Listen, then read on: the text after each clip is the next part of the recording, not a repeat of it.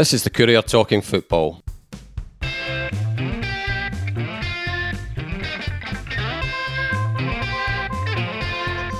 I'm Eric Nicholson, and with me this week are Sean Hamilton and Jim Spence. You'll be wearing a sombrero and blowing up your beach ball as we speak. United, Jim, they're European bound. It's nailed on now, isn't it? Well, done. That was the game that sealed it, wasn't it? And I was glad to hear Sean, the sports editor, saying that there'll probably be a definite need for a Courier columnist to accompany the reporter on the trips to Europe. Next season, the budget was that Sean falling off the chair there? No? I think was that not a dream you had, Jim? Maybe it was actually. But no, I mean, you know, United on the cut. I mean, they're on the cusp, aren't they? They haven't quite done it yet, you know. But it's a remarkable achievement. Eric, I mean, I know that when we have a chat about some of the stuff I've seen, the criticism of Callum Johnson is kind of taking the wind out of my sails from some Saints fans. And similarly, some of the stuff from some United fans about Tam Courts just leaves me, I don't like the expression gobsmacked, but you know, what a job that boy's done this season. Sitting there fourth top of the league at the moment, you know, heading for Europe. And you know, football's an eye of the beholder. What one man or woman thinks is terrific football, another thinks is deadly boring. But what a great job! And as you say, you know, the beach towels we laid out. I mean, they've sold 1,700 tickets, and they had to stop them because their laptop, like mine at Tannadice, blew up. I think, you know, such was the demand. You know, is that why it blew up, Jimmy? You were after your tickets? Is that what? You don't pay to go into football, do you? Well, I haven't paid for a long time, Eric. I have to say that. So, yeah, shocking admission from a journalist, but no, I do. If I go to the juniors, I pay. If I go to see the Harp, I hand over my £6. Theoretically, I could get in for senior citizens, you know, but I just hand over the money. But no, I mean, it's, you know, fair play to the United support this season. It has been absolutely spectacular on the road. I mean, they have travelled in huge volumes to see United this season. I mean, but, you know, I actually think pro rata for the size of the club, that probably actually, you know, at least as well supported and probably better than the likes of the Dons and Hearts and Hibs. You know, it's been a remarkable crowds that they've taken on the road with them. So, yeah, the beach towels and the beach balls, or the inflatables, will be getting blown up all in Dundee, and of course United are a global club these days. I mean, they draw yes. They draw from Angus and Edinburgh. Yes, I wonder if this will impinge on their pre-season tour to America. But there we'll have to see about which round they go in at. Yes, joking aside, they get the job done. United, don't they? They get the job done. Absolutely, that's the key thing. I mean, you know, I mean, maybe it hasn't been pretty to watch at times, depending on your view, and they certainly haven't rattled too many nets. I mean, their goals for column is pretty dire, it has to be said, you know. But the bottom line is they have, you know, I still think it's been a remarkably successful season, just behind Hearts. Although I have to say, I wouldn't discount you know, where Ross County finish up. They might well finish fourth, because Malky Mackay has done an absolutely terrific job up there as well. So I mean, from if you're a United fan, I'm no really that sure what you have to bump your gums about. I think it's been a really, really good season. You know, I mean, I know there's a lot of people moan about internally and what goes on, and they kind of, you know, they wonder about the relationship that United have, that kind of peculiar one between a sporting director and a coach, you know, the rest of it. Well, frankly, that's not their business. You know, the business is supporting the club, supporting the team. How the club is run is up to the owner and the people he puts in charge, you know, and I'm pretty sure that at the moment you cannot find much to complain about when you look at that league table. Yeah, I mean, Sean, there's a lot of things have gone United's way. I think one of them being that Motherwell scoring that late goal at Livingston, because Livingston are a far better. Livingston are a top 6 team than Motherwell are. Motherwell are a bottom 6 side, and Motherwell scraping into the top 6 did Ross County and United a huge turn, didn't it? Because I mean, Ross County and United are better than them, and as soon as it became clear that 5th gets you into Europe, I think that was it, pretty much sorted as far as I was concerned. I mean, obviously, if Motherwell had won on Saturday, it would have been different, but I don't think any of the three of us expected them to do that. No, but I mean, it's still a wee bit in the balance. You think? I reckon. Do you think they could beat Ross County, Motherwell? Yeah, why not? Yeah, it's not to say that Ross County are crap or anything like that, but they're certainly no crapper than anyone else in the league this season. You know, everyone's had their moments of being a wee bit dodgy, if you like. But yeah, I mean, I don't think it is signed and sealed at this point for United. I still think they've got work to do, just to ensure they get it over the line. Purely because it has been so unpredictable this season, across the board. You know, United have only won one game more than Motherwell, so we can say that the Motherwell are disappointing or whatever. But they've felt more reliable, United, though, haven't they? They have. I don't know if that's maybe a false impression. It's just it does feel to me as if they have been a much more reliable team. You know, less streaky, shall we say? I mean, to an extent, but I feel like everybody's been a bit streaky at points this season. It's such a. I mean, we've discussed this before, but from fourth, you know, right down to 10th at this point. Really, there's really just so little in it. And yeah, I mean, teams have gone on streaks. Aberdeen obviously on a poor one at the moment, and. Is anyone really on a good one at the moment, apart from Celtic and arguably Rangers as well?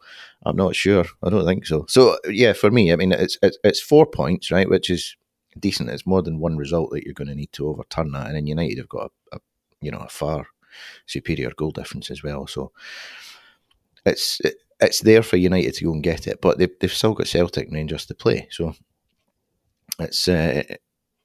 it's no done and dusted as far as I'm concerned, and it's not because Motherwell are particularly good or United are particularly bad, because they're not. They've done well, as Jim said, this season in what has been a poor league, admittedly, but I still think they've got a bit of work to do just to make sure this gets over the line, I'm afraid. Oh well, boo, right. That's the sign of Jim putting his sangria down just for another couple of days. Eric, I'll tell you, a point that Sean made there is a good one, because it's come up time and again over the past number of weeks. We kind of made it down. That whole notion it's a poor league, and you know, I mean, again, look, I would argue, I had this discussion with a fellow pro with a former pro who's not that long fellow pro scheme of things. He was saying something I'm highly unlikely to be accused of, you know. But he was saying he thought the standard had been pretty dire this year.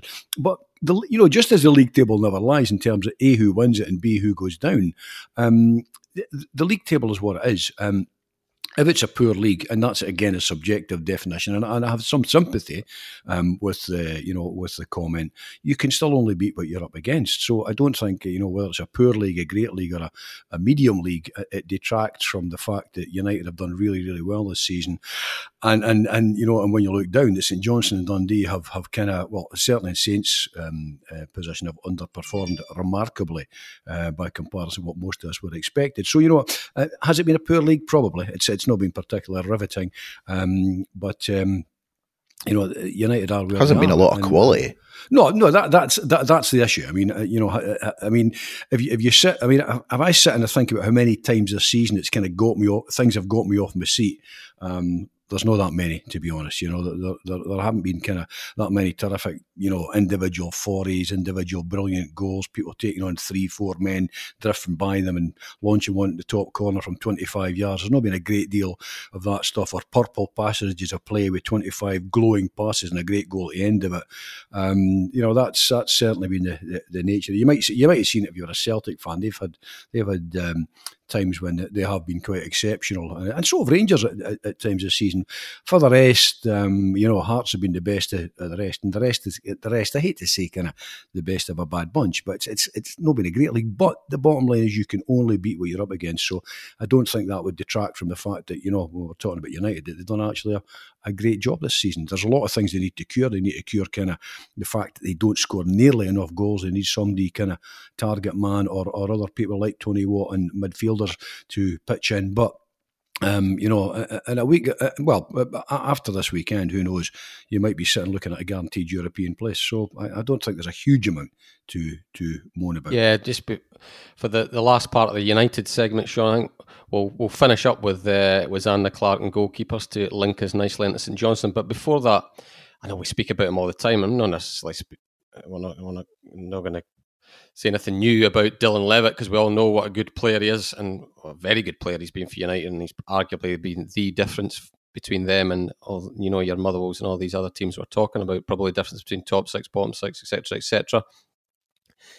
There was a tease about the possibility of, come back for another season. That's not happening, is it? Sure. I don't think any of us think he's, well, maybe we do, is going to be a Manchester United first team player.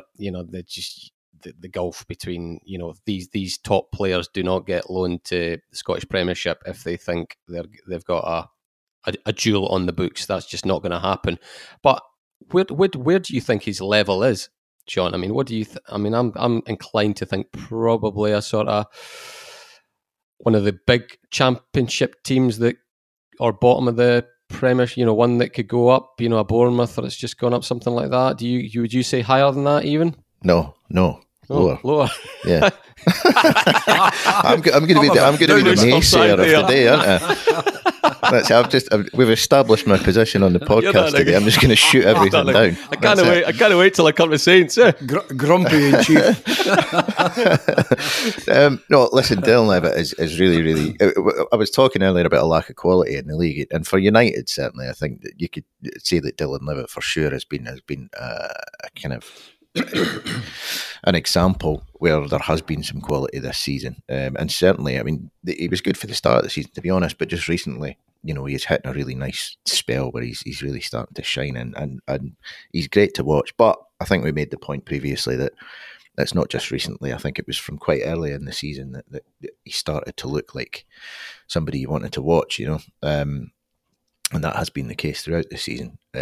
He's out of contract in Man United at the end of this month, so whether they give him another one or not remains to be seen, I guess. And there's a new manager obviously coming in there. They'd have given him one by now, wouldn't they? At the end of this season, I tend to think they would have. So, if he leaves, the question is, where does he go? Dundee United? I don't know. If he was to move to an English club, I couldn't really see him at this point going to a Premier League club unless they're intending on putting him out on loan again. So that would seem to be the only way in for me. Championship level in England, yeah, why not? I could see somebody there taking a punt on him. I don't think he's quite Premier League at this point, despite the fact that he's obviously very good. If he came back to Dundee United, he would shine there. I've got absolutely no doubt whatsoever.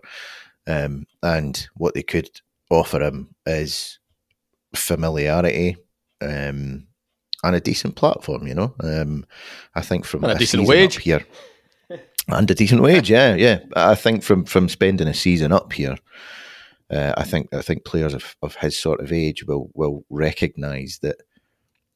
Well, before they come up to Scotland, they probably have a perception of it as being a bit of a backwater, if you like. But when you find this a lot with managers that come up from the lower leagues in England, so not Man United, but the lower leagues, they come up here and find that the level of attention, media attention and media scrutiny and whatever is significantly greater than the English lower leagues get. Maybe not the Championship, but certainly League One, League Two. By comparison, there's an awful lot of attention up here from the media. So I think you do get a decent platform. And particularly now, it feels to me like clubs in England, the bigger clubs in England, are looking more up here for bargains and what have you. There's certainly more Scottish players heading in that direction, and young ones as well. So while Levitt's obviously not Scottish, he would be a young player playing in Scotland. So I think he would benefit from the same attention. So that's a possibility. But it really comes down to what his agent can get him. I think come the end of the season, that'll be, and if you can get him something of Championship sort of level in England, I think Dundee United don't compete with that. I'm afraid. I think he would take that. So it's a wee bit up in the air for me, but it would be great to see him back because he's been a joy to watch, and I think he's got a potential to be a decent player going forward. What's his level, Jim? Are you of a similar mind? Is he one of those that does well here and you see him plucked up? by Celtic and Rangers? Do you know, is he that good, or I don't see him being plucked off to Celtic or Rangers somehow or other. I see probably. I mean, he's 21. Maybe a Hearts or something. He's 21, so he's got to. This is a pretty crucial kind of period in what comes next. You know, I mean, it hasn't worked for him at Man United. And I mean, that's certainly no, that's no criticism of the boy. I mean, trying to break through at Manchester United is an extraordinarily and difficult thing. And it's not always kind of just down to ability at a club like that. Right place, right time, no being injured, somebody who likes a look at you, whatever. But I mean, my suspicion is probably, the agent will have eyes on getting him back south of the border again.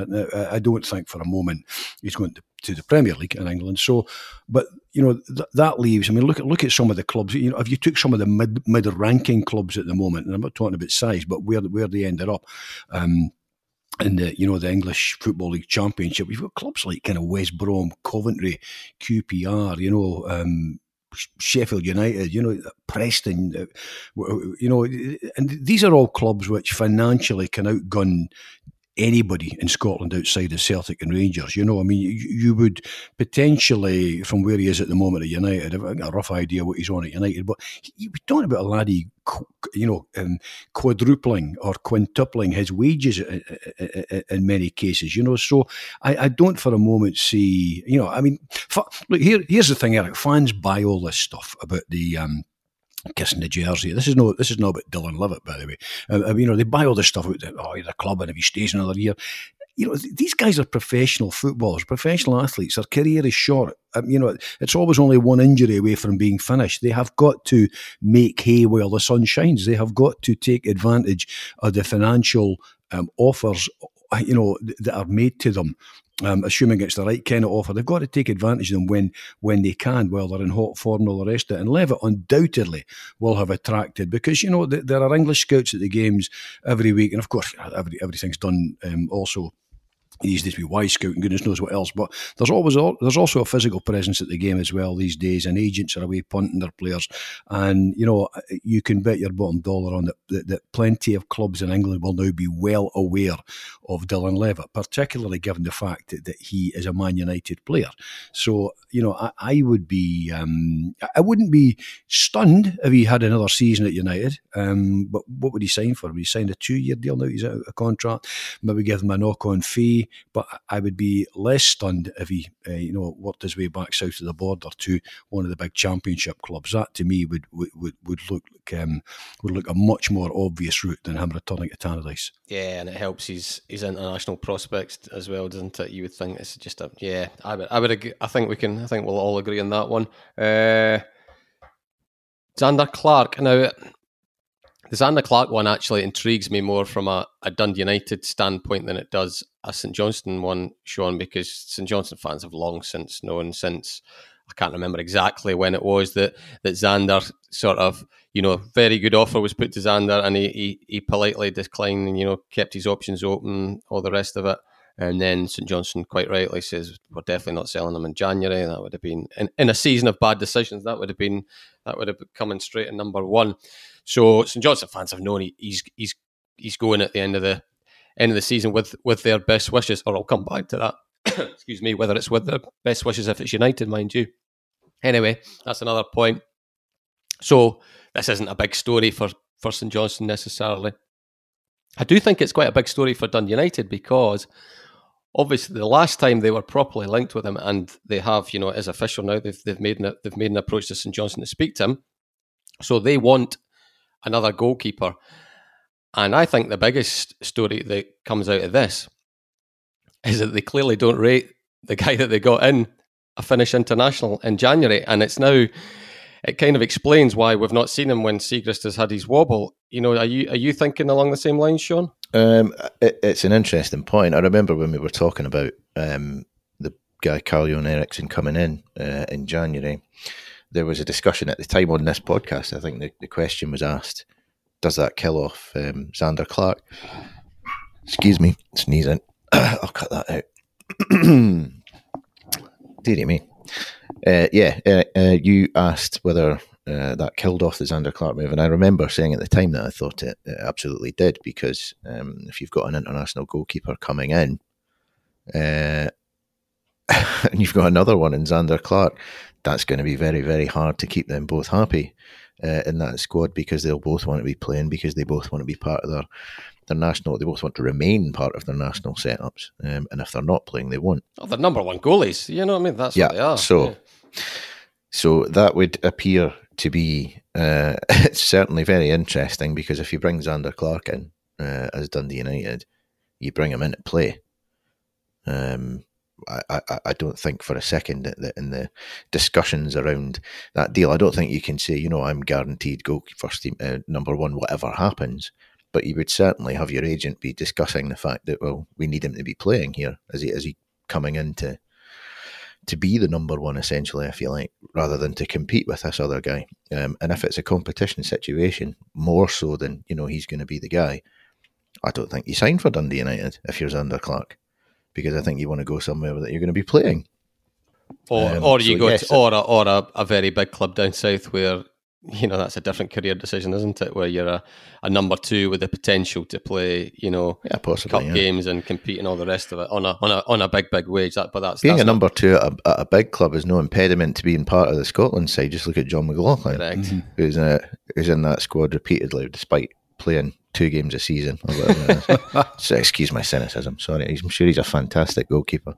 So it's interesting from a Dundee United perspective, because it does sort of raise questions about the guy Carl-Johan Eriksson, who they've brought in, and we haven't really seen a great deal of. He was in very briefly at a point when Benjamin Siegrist was injured, but he hasn't been in recently during the time that Benjamin Siegrist has had a wee wobble in form, which has been uncharacteristic, but it's definitely been there and it has been remarked upon.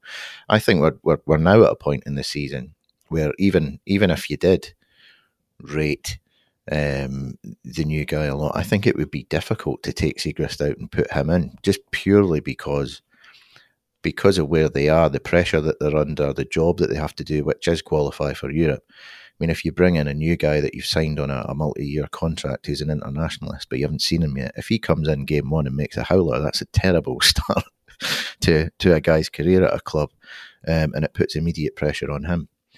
So I think it would be very difficult to drop Siegrist at this point. But yeah, I think the link with Zander Clark for next season certainly does raise eyebrows and with it questions about what's happening with Carl-Johan Eriksson. Yeah, because Jim, I don't necessarily think, I still don't think he'll go to Dundee United unless, listen, United, we know with Tony Watt, they pay good wages. So you're probably,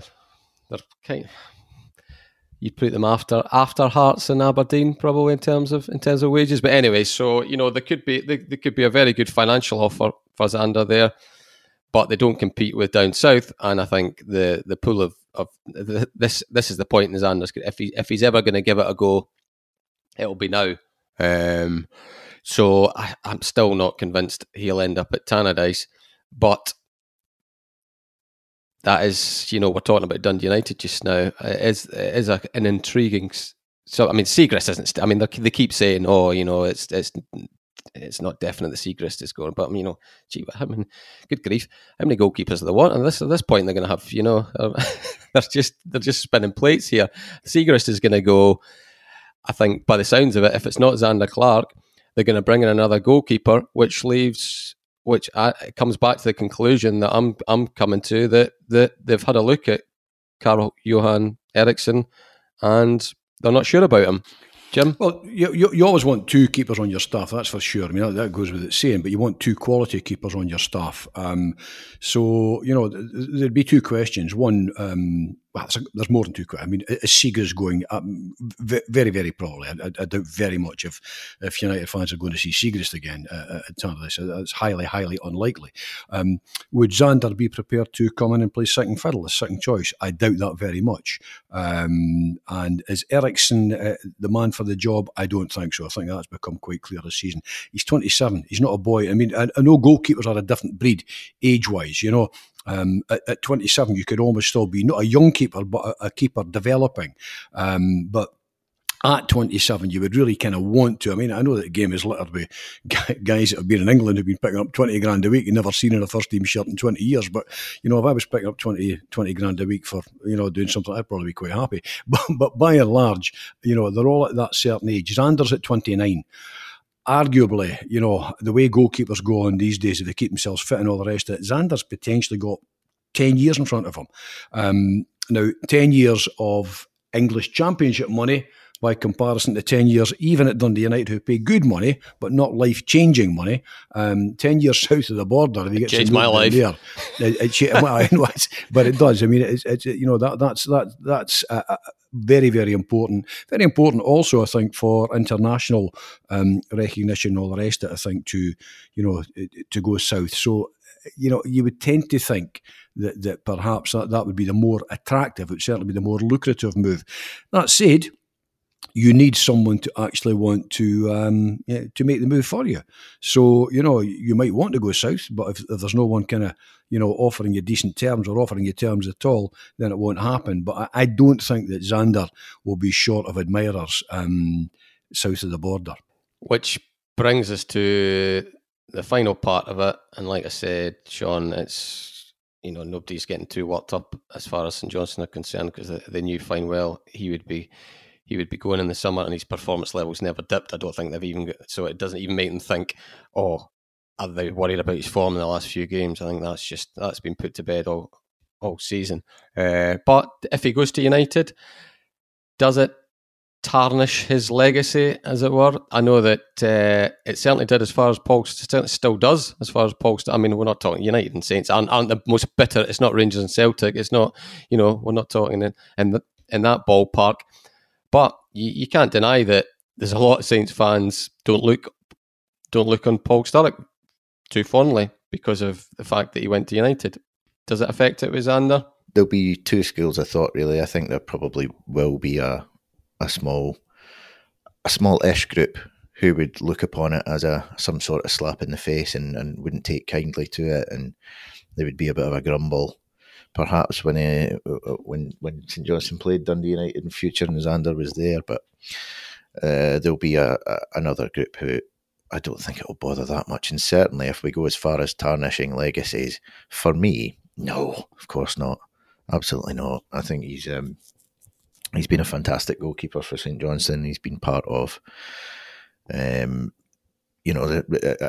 side that achieved something that no St Johnstone side probably ever will again. And he is forever a legend at McDiarmid Park for that reason. And I don't think moving to Dundee United at the end of his contract after many years of service at McDiarmid, and if he moves to Dundee United, it'll be decent money, all that stuff. I don't think, for me anyway, it tarnishes any legacy that Xander might have. He's more than earned whatever move he decides to make next. And if it's to Dundee United, then so be it. That's up to him.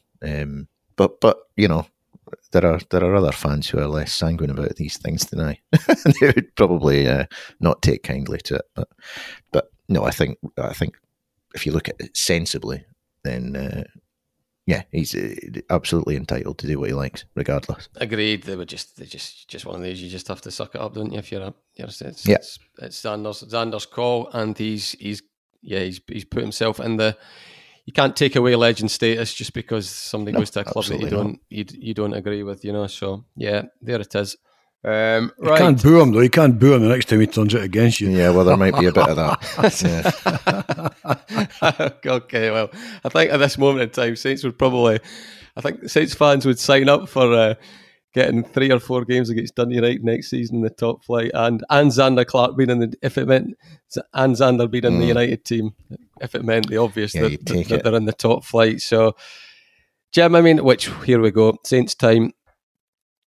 I think the big issue for Saints fans on Saturday, well, again, there's more than one, but one of the big ones was the fact that expectations have been raised for a second time. They got themselves into the position to have a real strike at the team that was third bottom, and to make it a realistic shot at getting out of the playoff position. And as with Ross County away, when actually Ross County away they started better. When I think about it, it was a sort of last 15 minutes of the first half and second half collapse that did for them.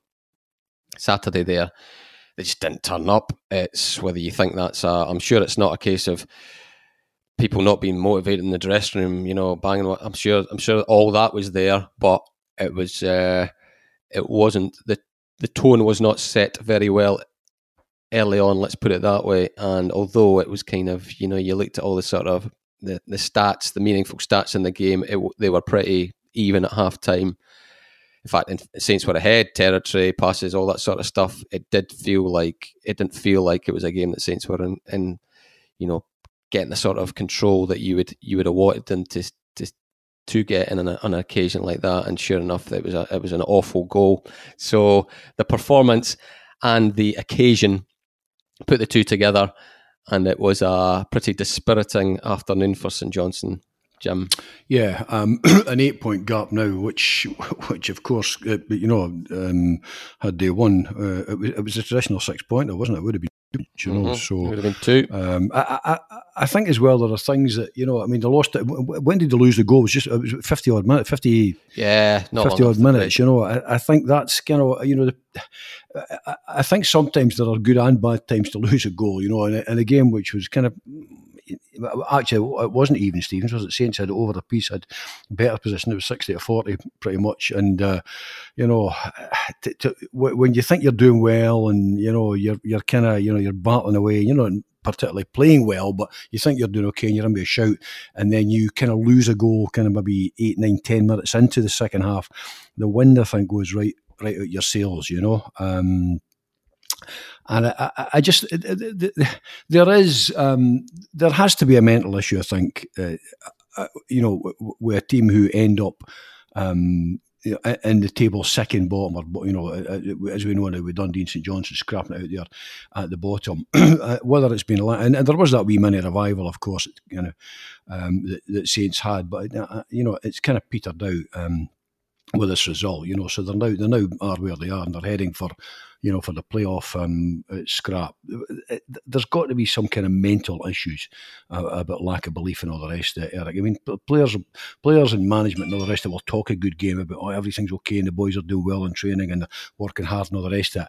But I always think that kind of deep down there are seeds of self-doubt, I think, and some who just are not kind of, I hesitate to say not giving their all, but I think that there's they're going into the shell. They're going into the shell. Yeah, they kind of there is, there's a kind of a fragility about them. Not physically, but there's a mental fragility. I think about them, and some of them it's physical as well, Jim. But yeah, yeah, that becomes, I think, quite clear now.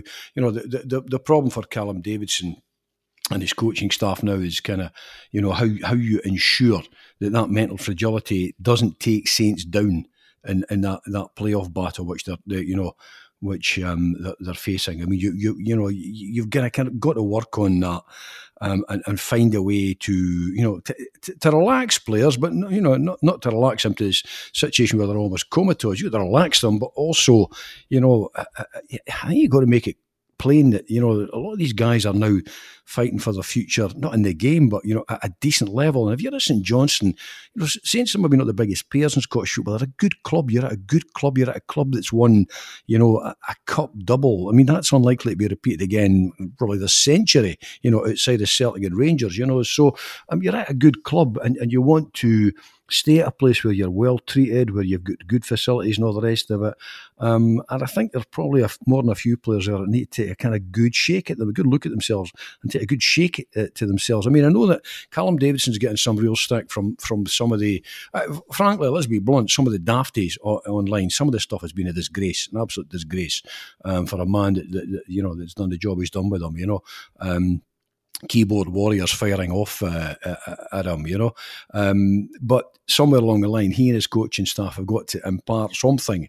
And a lot of these players also have to kind of take a long, good, hard look at themselves and say, this is a final tilt. This is a final tilt for us. What's coming up in the coming week or two is the final tilt, and they've simply got to do better than they've done. Eric, I've heard all this stuff about the systems he plays and he's rigid and all the rest of it. This is not about systems now. This is about hunger and belief and appetite, not just for the club but for yourself as well. So there's a whole lot of people I think they need to look at themselves and do better. Yeah, Sean. I mean, I have no doubt that come the end of the season, listen, he'll be doing it just now. He'll be thinking about nothing else, Callum Davidson, and he would be. I think he will reflect on this whole season as a whole and individual bits, and there'll be huge learnings for him.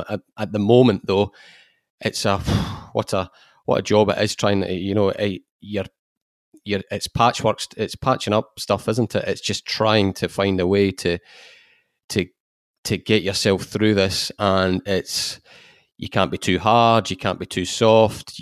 What do you say? What if it's the same? I'm talking about in the dressing room. It's the same afterwards. He's damned if he does, damned if he doesn't with what he says. You see quotes getting pulled out by folk who'll pick up on a certain phrase and say, "Oh, that's what's he saying with that? He's not taking responsibility for himself." But then you'll get somebody else who'll say, "Oh, but he's kidding himself when he's saying that they were decent in the last few weeks or something like that." So it's an absolute minefield, and that's before you even get to the situation. What's his best team?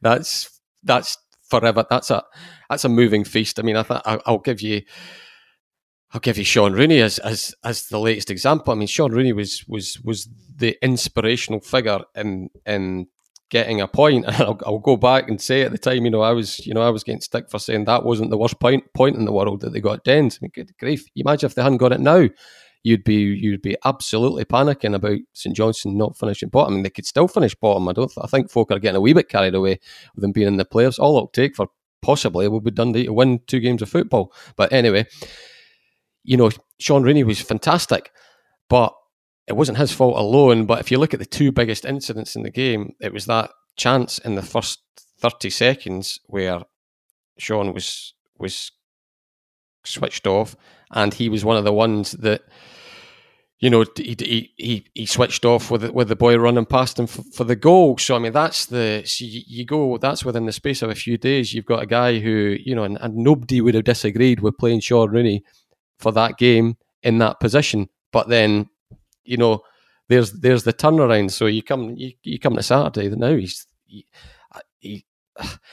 picking his best 11 is just like nigh on impossible just now, isn't it? With any certainty or confidence, it's very, very difficult. But I mean, I suppose if I'm going to be critical, nobody would have had a complaint about Rooney being played in that position after the Dundee second half performance that he turned in.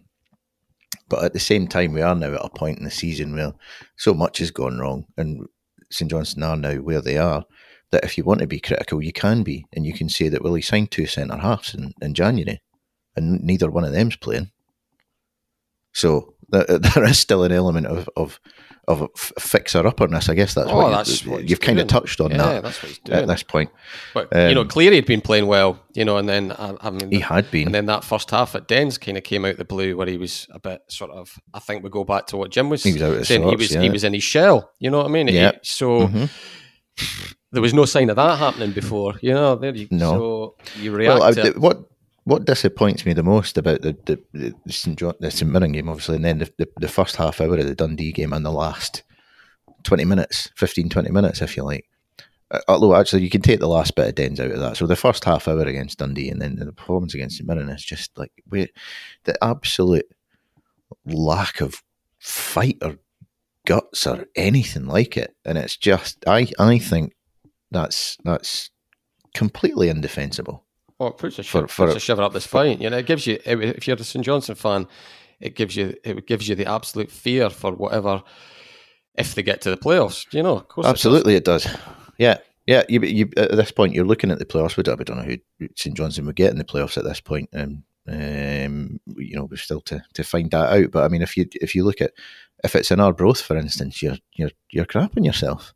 I'm afraid, because the what Arbroath are.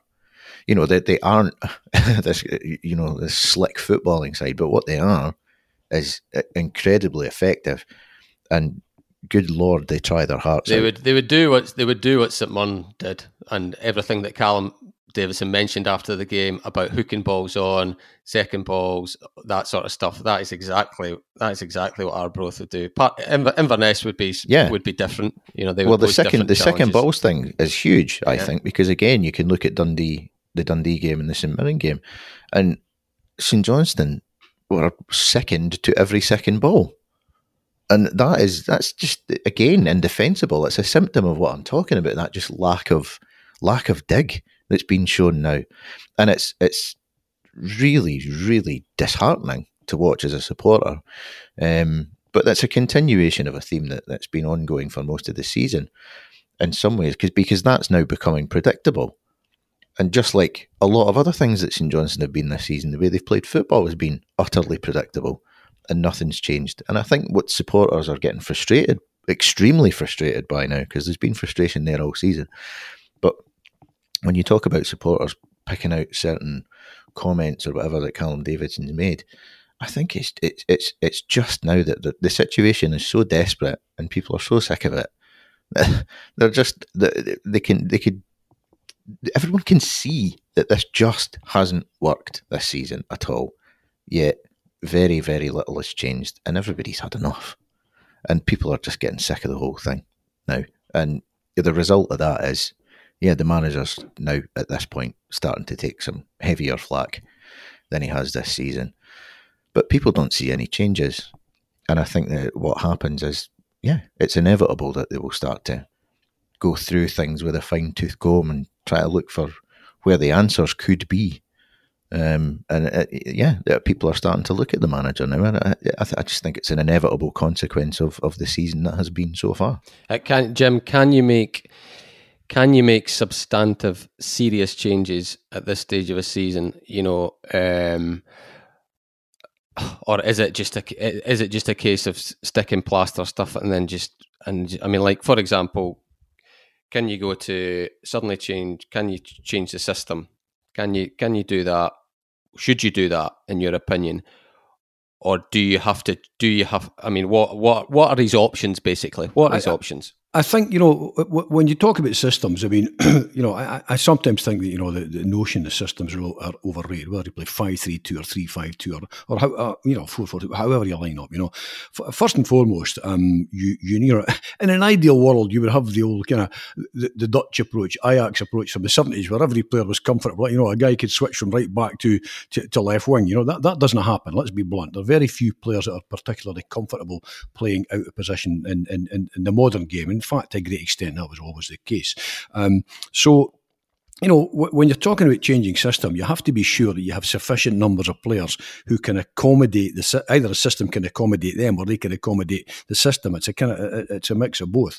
There's no point in simply saying, okay, I've been playing 5-3-2 or 3-5-2, you know what, I'm going to switch it around in the hope that it's going to work. You're going to have the personnel who can actually do that, who are not going to pull out position, who know what their role is, who know what their job is.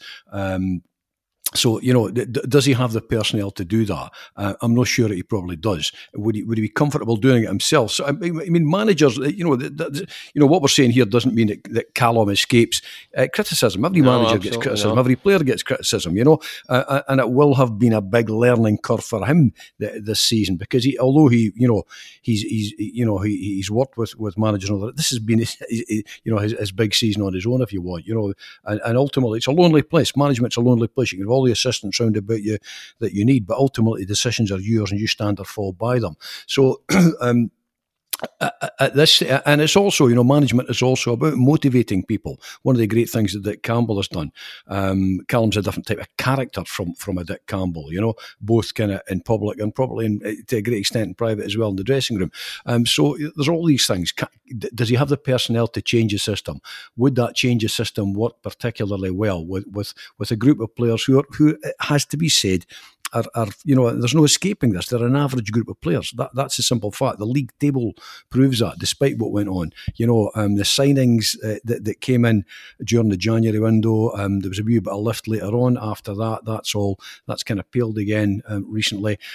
So does changing the system at this stage make a great deal of difference, or is it a risk not worth taking? I'm kind of tempted to think it's a risk not worth taking.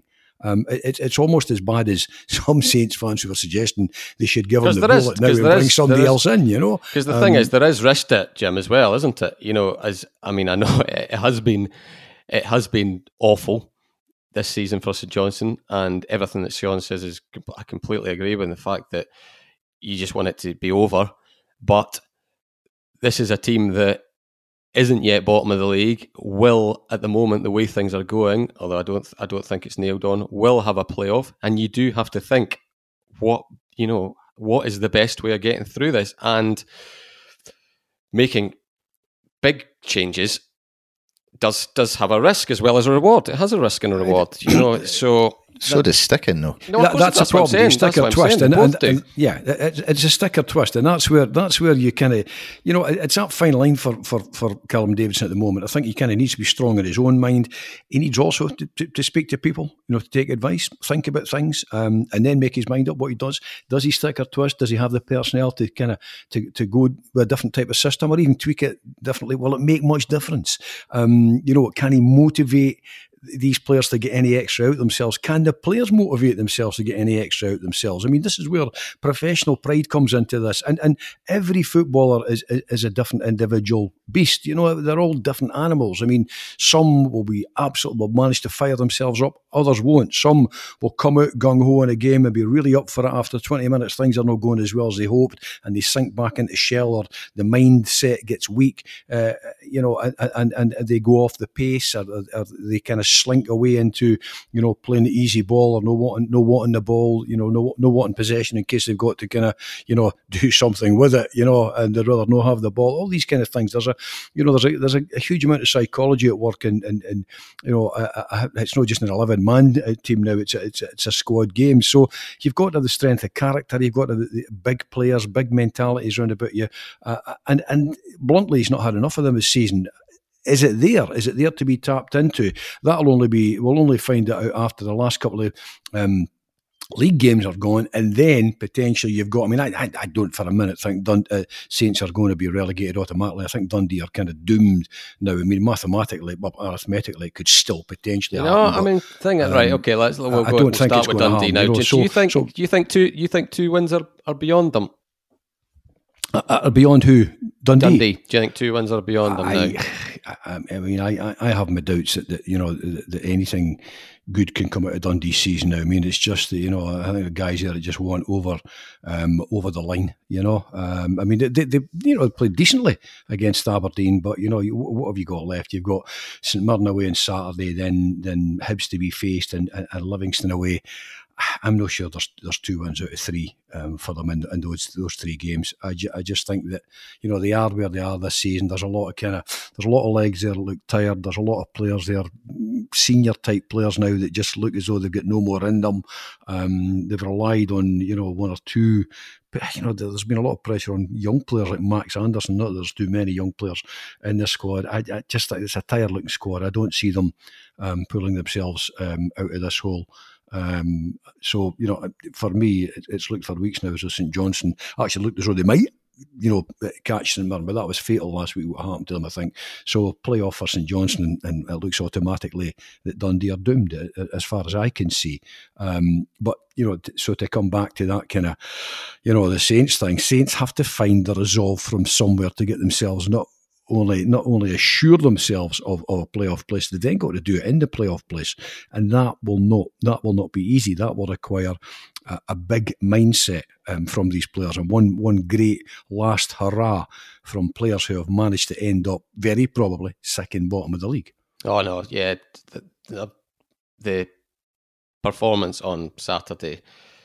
I think I wrote in my piece Saints could win the last 3 games, and I would still go into the playoff thinking I would have no.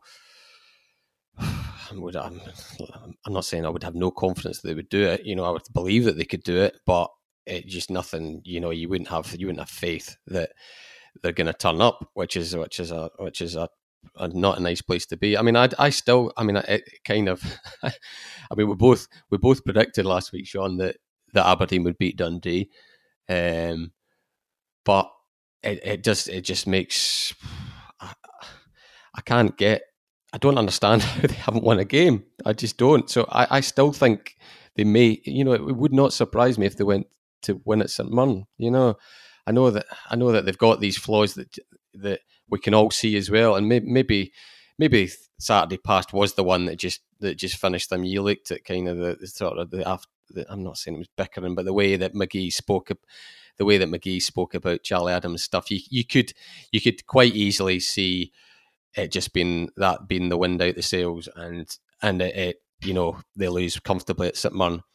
But would it shock you if they turned up at St Mirren and got a win? I wouldn't be shocked by that either, I have to say. Well, I suppose what they would be relying on is similar to St Johnstone in a sense, because Jim was talking about having to find that resolve to dig these results out, and I think they're going to have to find it within themselves. It's going to have to be professional pride, much as at St Johnstone, because best will in the world, Eric, I don't think at this point in the season, given how it's gone up to now, and given how similar it's been all season, I just can't see Callum Davidson being able to inspire those players out of this. If I'm wrong, I'll be delighted, but I can't see it.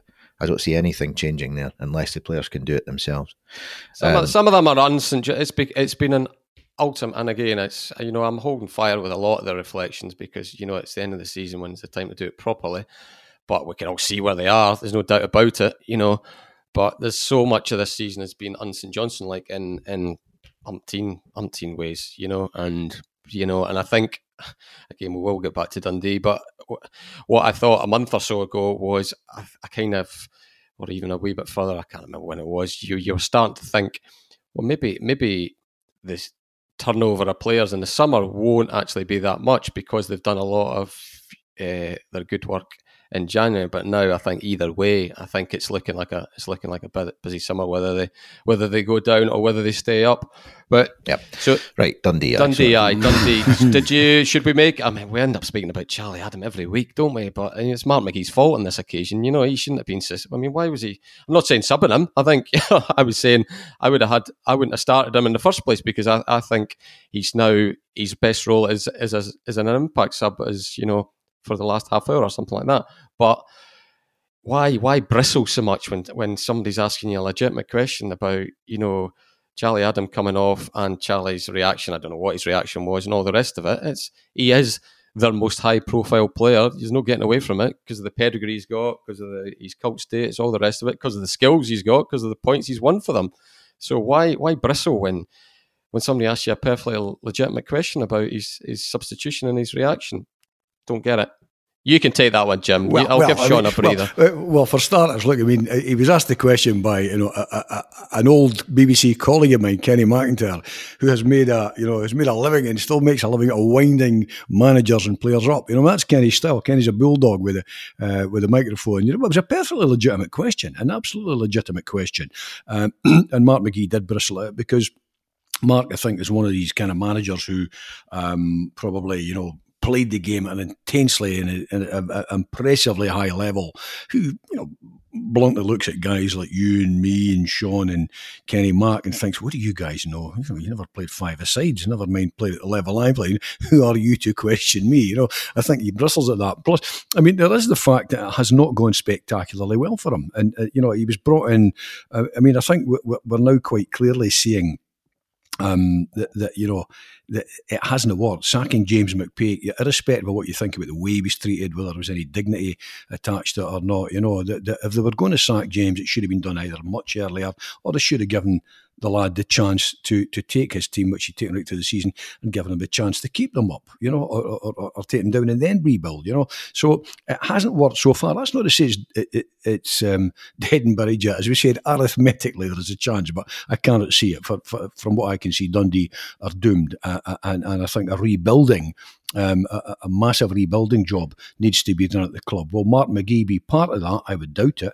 I don't think the Dundee fans will buy into that at all. And if you're wanting season book sales to hit even a half decent mark, I doubt very much if that will happen. So, he bristled because that's his style. I mean, a couple of times I used to regularly be the trackside reporter at places like Pittodrie. And I mean, on one occasion I had to haul him away down the tunnel as punters were having a go and he was having a go back at them. That's his style. He's quite a combative, fiery individual, Mark McGee. You know, that is his style. And that's fair enough. He doesn't want to speak about it. You know, as reporters, I think sometimes we think we have the right to know everything. We don't. But we do have the right to ask the question because, you know, the nature of the job is we are theoretically asking the questions that we think that fans legitimately want answered. And lots of punters would have been saying, why is Charlie going off? What role does Charlie have here? You know, was Charlie right to be peeved? Yeah.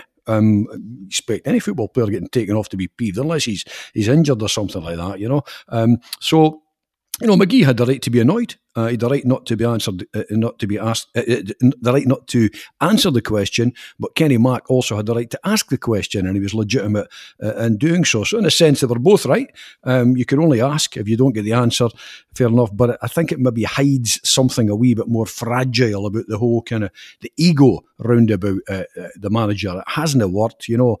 His coming into Dent so far hasn't worked. It looks as though they're going down. So, you know, I think there's lots of kind of fragility there, probably about him, you know, his ego as a manager and being asked that question, and he dismissed it very brusquely, didn't want to speak about it. Fair enough, but Kenny McIntyre was entitled to ask the question, and Dundee fans have to draw their own conclusion from the manager's response. I mean, it's shot, Sean. Everything, most football logic of seasons gone by and everything we've seen in the past does tend to suggest that this will just continue for Dundee, and I'm not saying that they'll lose all the last games, but you know that the St Johnstone game was their big shot. That Saturday there was another occasion where, I mean, I did write about it a couple of weeks ago. I couldn't, maybe they gained the odd point on St Johnstone at one point, but certainly, because they haven't won a game under Mark McGee, but certainly when St Johnstone have been losing, they've never taken a big stride. You know, they obviously got the 2-2 draw with United when Celtic were thrashing Saints, but they've never really taken a big chunk out of it. Do they still have it in them to think like this is still there for us? You know, it would take a remarkable about turn in the trend under Mark McGee. I mean, they haven't won in 10 league games under him now. So for them to win 2 out of their last 3 or 3 out of their last 3 or whatever, it would be a remarkable turnaround in fortunes. Would it be that remarkable? You know, I think so. Do you think so? Yeah. Because I mean, maybe in normal, if you look at the trend, I know I've only won 5 games all season. I know that, but this is the bottom of this. It's the bottom 6. They're now playing teams who have nothing to play for. You know, which is the same as St Johnstone right enough. But you know, none of these. I mean, St Mirren know that they can put the flip flops on. Hibs and who have they got left? Hibs and Livingston. None of these. In some ways, is it not a false? I mean, St Johnstone and the incentive for Dundee is that St Johnstone aren't lifting themselves away, particularly from Dundee at this point. So St Johnstone are stumbling as well. So there's an incentive there for them in that we can catch them. But again, it's going to take that resolve to be found. So that's not something that they've really shown all season. So it's going to take something a bit special, I think, to change it for Dundee. Yeah, and see when it comes to Mark McGee being asked about Charlie Adam last week as well.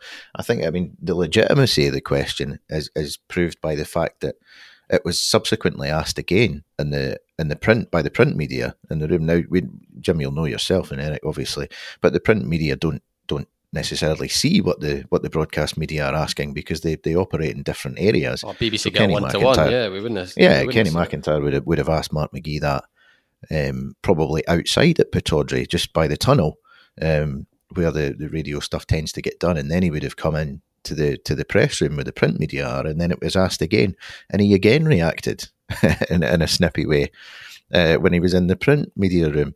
Now, I think the ego thing's interesting. I think that's correct because Aberdeen on the same day had a very, very similar thing happen with Christian Ramirez.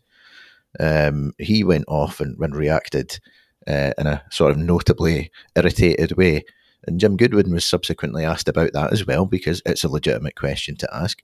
And Jim Goodwin's response was very different. It was, I don't mind a bit of that. I like to see that from a player coming off. It shows he's hungry, all this sort of thing. So he chose to respond to it like that. Mark McGee chose to be snippy about it. So yeah, there's the difference in ego at play there, I think. I mean, there's an intriguing dynamic behind that particular broadcast role, because it was one that I did for years and years, and you get him first, so you're well, emotions are higher when you get him, Jim, aren't they? But when an incident like that happened, you're usually you're waiting at the top of the tunnel, and the PR man for the club brings the manager along. I mean, it's slightly changed now, because, you would usually kind of go and get them and take them 10 yards away. Now it's all kind of rigged up after COVID and all the rest. It's a slightly different format, but the bottom line's the same. There's a wee bit of chat, before you go on air. You don't immediately go to the interview. If you're working, on radio, you're waiting to, you've shouted through your producer, I've got the manager here, and the commentary team are still chatting or whoever, or there's a match report going on elsewhere, and you get a shout saying, right, okay, with you in 30 seconds or with you in a minute or something like that, and you're all ears caught. But I always say to a manager in a situation like that, listen, by the way, what was the script with the incident, taking Charlie off or taking so-and-so or blah, blah, blah. And you usually get a wee bit off the record. And I would always say to them, by the way, I'm going to ask you that. It's up to you how you beat it away, but I'm going to ask you that. And that did two things. It alerted them, it made them absolutely conscious of the fact that I was asking the question, whether they liked it or not. And B, there was always the possibility they would say, right, I'm not doing the interview, in which case you could say, well, the Dundee manager or the Motherwell manager or the United manager said he's not prepared to be interviewed, So that was a bit naughty, but it wasn't. I was trying to be honest in these situations. I'm going to ask you this. I'm going to ask you that question. I mean, I had an experience when Roy Aitken's last gig as an Aberdeen manager. You may remember they got hammered 5-0 by United at Tannadice, and going up the tunnel, he actually said to me, "Do not ask me about my job." And I went, I've got to. Don't you ask me about my job. And with about 30 seconds left of the interview, I was trying to work up the courage, and I heard the shout in my ear from the then producer, Donald Garden, who was actually a Dundee boy, Donald. And he shouted, asking the question, Jim, asking the question. And the time was wearing on, I was just waiting on what we call the sting, the theme tune, to see the programme out. And eventually I got, ask him the effing question, Spacey. Well, literally about 10 seconds to go, I said to Roy, are you now worried you might get the sack or worse to that effect? And he just birled on his heel and disappeared down the tunnel.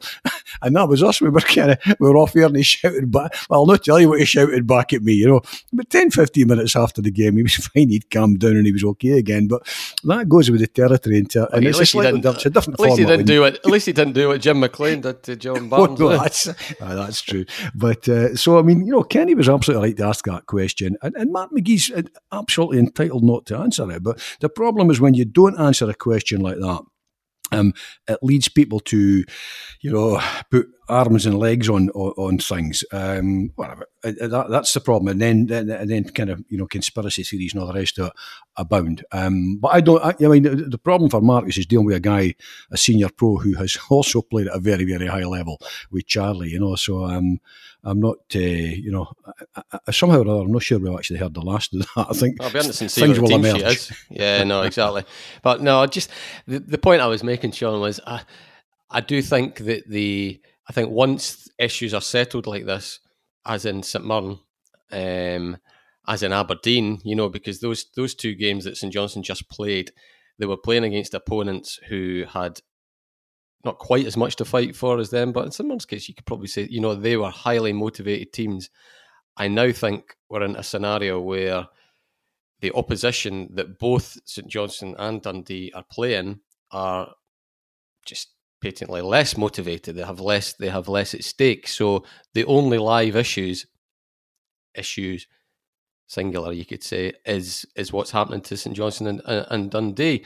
Now, St Mirren might put out. I don't think he will, because he'll want to get one more point. But St Mirren could, they could just be totally relaxed, and they've been a flaky team from, for long enough as well. They could suddenly just, it could be an imbalance in the games because you've got one.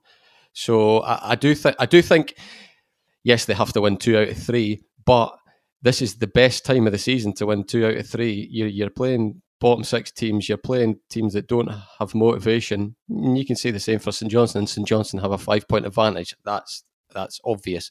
But I think all it takes is Dundee to win on Saturday and St Johnstone to lose, and well, there you go. It's absolutely all back up in the air. that's- So it's only one. That is true. It's only one set of results, and funnier things, etc., etc.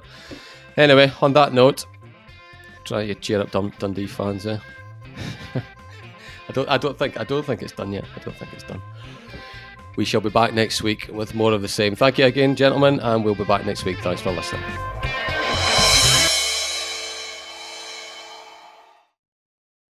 If you like the podcast, we'd be grateful if you tell your pals about it, or even better, leave a review or a simple rating on iTunes or wherever you find your podcasts. All that really helps people to find Talking Football, and that means a lot to us. Don't forget to pick up your copy of The Courier Monday to Saturday, or go to thecourier.co.uk/subscribe to find out how to get our award-winning sport, business and local journalism across Tayside and Fife in the way that's right for you. The Courier. Local matters.